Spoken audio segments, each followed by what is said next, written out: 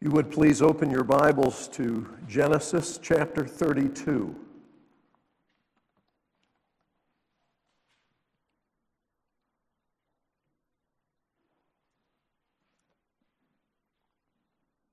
Genesis chapter 32, this is God's word. Jacob also went on his way, and the angels of God met him. When Jacob saw them, he said, "This is the camp of God." So he named that place Mahanaim. Jacob sent messengers ahead of him to his brother Esau in the land of Seir, the country of Edom. He instructed them, "This is what you are to say to my master Esau. Your servant Jacob says, I have been staying with Laban and have remained there till now. I have cattle and donkeys, sheep and goats, men servants and maidservants. Now I'm sending this message to my Lord, that I may find favor in your eyes." When the messengers returned to Jacob, they said, "We went to your brother Esau, and now he is coming to meet you, and 400 men are with him." In great fear and distress, Jacob divided the people who were with him into two groups, and the flocks and herds and camels as well. He thought, if Esau comes and attacks one group, the group that is left may escape. Then Jacob prayed, "O God of my father Abraham, God of my father Isaac, O Lord, who said to me, 'Go back to your country and your relatives, and I will make you prosper.' I am unworthy of all the kindness and faithfulness you have shown your servant. I had only my staff when I crossed this Jordan, but now I have become two groups. Save me, I pray, from the hand of my brother Esau, for I am afraid he will come and attack me, and also the mothers with their children.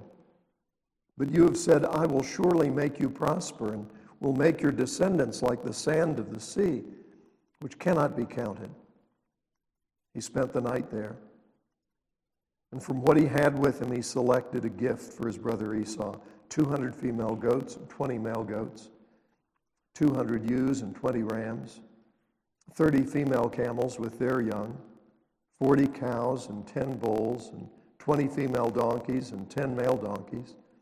He put them in the care of his servants, each herd by itself, and said to his servants, "Go ahead of me and keep some space between the herds." He instructed the one in the lead, "When my brother Esau meets you and asks, 'To whom do you belong, and where are you going, and who owns all these animals in front of you?' then you are to say, 'They belong to your servant Jacob. They are a gift sent to my lord Esau, and he is coming behind us.'" He also instructed the second, the third, and all the others who followed herds, "You are to say the same thing to Esau when you meet him, and be sure to say, 'Your servant Jacob is coming behind us.'" For he thought, "I will pacify him with these gifts I am sending on ahead. Later, when I see him, perhaps he will receive me." So Jacob's gifts went on ahead of him, but he himself spent the night in the camp. That night, Jacob got up and took his 2 wives, his 2 maidservants, and his 11 sons, and crossed the ford of the Jabbok. After he had sent them across the stream, he sent over all his possessions. So Jacob was left alone, and a man wrestled with him till daybreak. When the man saw that he could not overpower him, he touched the socket of Jacob's hip, so that his hip was wrenched as he wrestled with the man. Then the man said, "Let me go, for it is daybreak." But Jacob replied, "I will not let you go unless you bless me." The man asked him, "What is your name?" "Jacob," he answered. Then the man said, "Your name will no longer be Jacob, but Israel, because you have struggled with God and with men and have overcome." Jacob said, "Please tell me your name." But he replied, "Why do you ask my name?" Then he blessed him there. So Jacob called the place Peniel, saying, "It is because I saw God face to face, yet my life was spared." The sun rose above him as he passed Peniel, and he was limping because of his hip. Therefore, to this day, the Israelites do not eat the tendon attached to the socket of the hip, because the socket of Jacob's hip was touched near the tendon. May God add his blessing to this reading from his holy and inspired word. Jacob clearly is frightened He knows he's about to meet his brother, and the reason that he left home all those years before is because his brother wanted to kill him. His mom said, go visit your Uncle Laban and find a wife down there, and I'll let you know when it's safe to come back. Well, he never got the message that it was safe to come back, according to his mom. But what he did get was a directive from God. God who told him, you need to go. And so he's acting in obedience to God, not just on his own. You can never do better than to obey God. But nevertheless, obedience to God often puts us in circumstances that, frankly, we find frightening. And that's what's happening here. He is on his way in obedience to God, and he thinks, okay, I got to face Esau now. What am I going to do? Well, I'm going to give him gifts. Why did he come up with that strategy? Because when he sent a servant to tell Esau that he was coming, the servant comes back and says, he's on his way to meet you, and he's got an army with him. This group of men with Esau, I mean, is that the way you travel? 400 men are with him. There's a guy who the last thing I heard about him was he wants me dead, and he's coming with a group of 400 men. Yeah, that would make me nervous. That would make me nervous. So, Jacob says, I'm going to give him a bunch of presents. I'll send the presents on ahead of me, and I'm going to break them into groups so that he gets one after another, after another, after another. And each one who is herding these animals is to tell him the same thing. My master, your servant Jacob wants to give you these. Okay? You're going to reinforce the fact, I'm not lording him over. Hey man, remember, I'm the one who got the birthright. You sold it because you were starving. Yeah, you remember, don't you? Okay. That means I'm the one who should be in charge. And I'm just bringing these out to show you how rich I am now. No. He presents himself as the servant of Esau. He presents Esau as the master.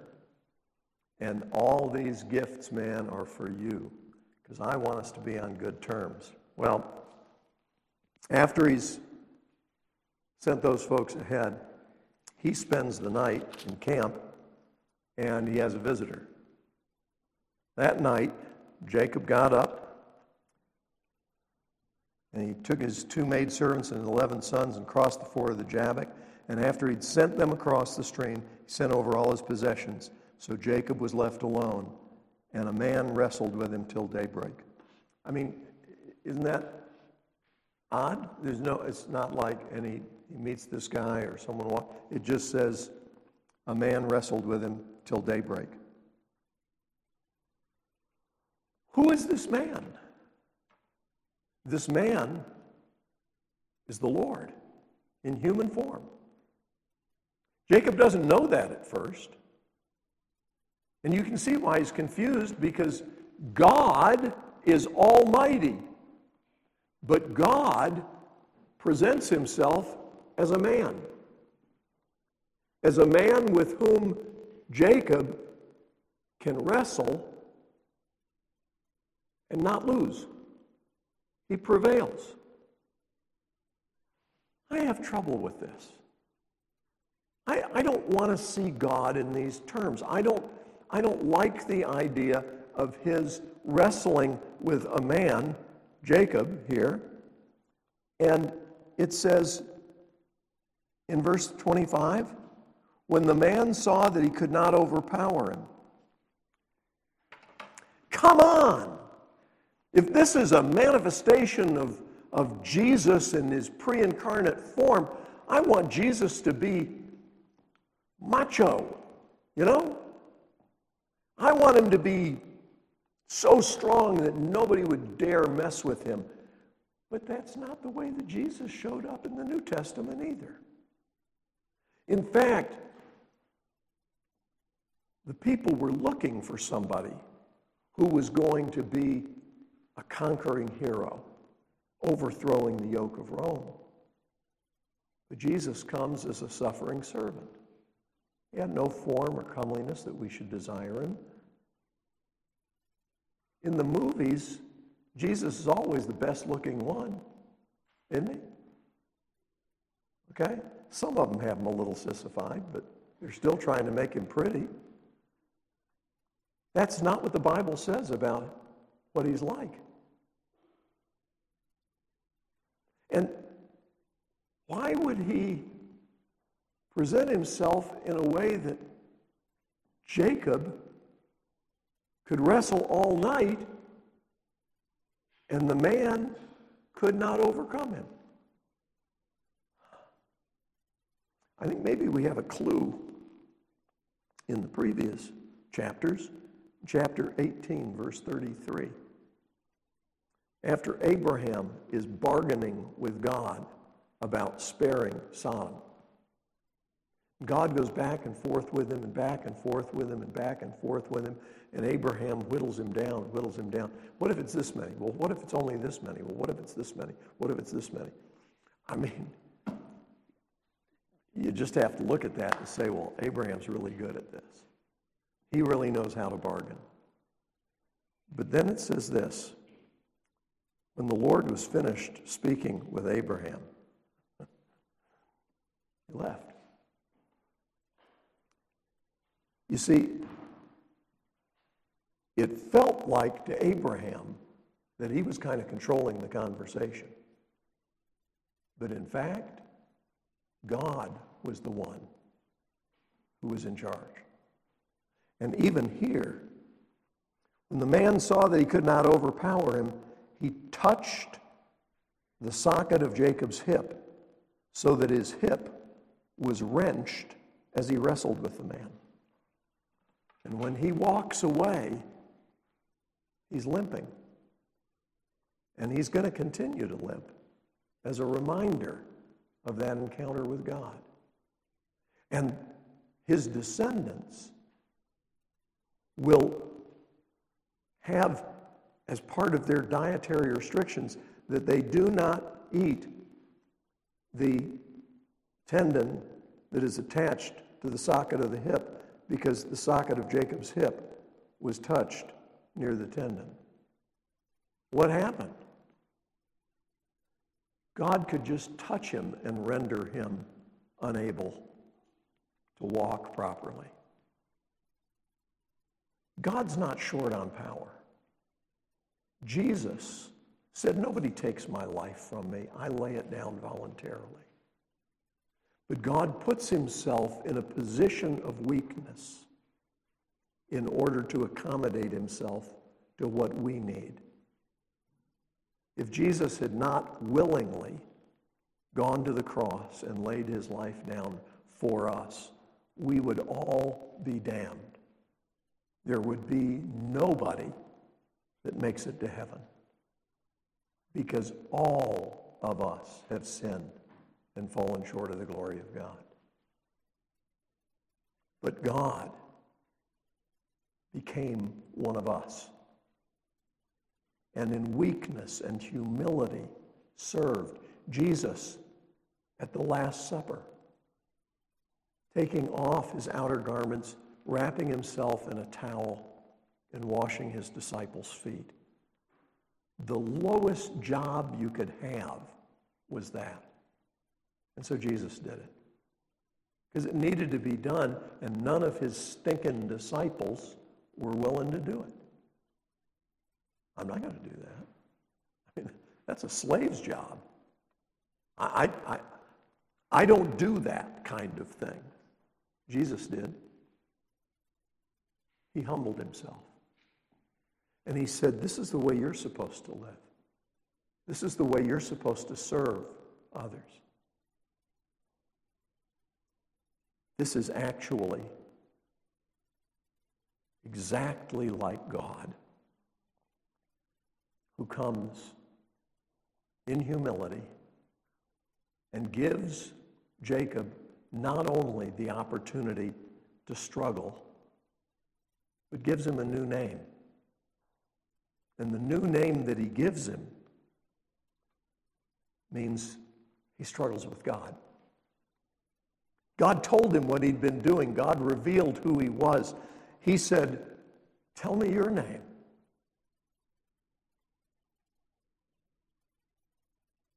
God had just told him, not his name, but who he was. Have you had an experience in your life where God moved from being just a concept to you to someone that you know, someone that you talk with, someone you listen to? When you approach his word, is it just an academic exercise, or do you really want God to speak to you? Are you willing to do what he says? Jacob had prayed years before at Bethel. The prayer that he prays earlier in this chapter. Then Jacob prayed, "O God of my father Abraham, God of my father Isaac, O Lord, who said to me, 'Go back to your country.'" This is the first recorded prayer of Jacob since the prayer that he prayed at Bethel. Doesn't mean he never prayed in all those years, but he certainly isn't described as a man of prayer. He isn't described in terms of his worship of God. God is the one who comes to him. God is the one pursuing him. God is the one who rescues us. When our first parents sinned so grievously in the Garden of Eden, God is the one who came to them. God said, "Adam, where are you?" Not because God needed information, but because we needed to connect. We needed to confess. God comes to us. God is reaching out to you. God is calling you this day. Will you listen? Will you listen? Or are you still too distracted?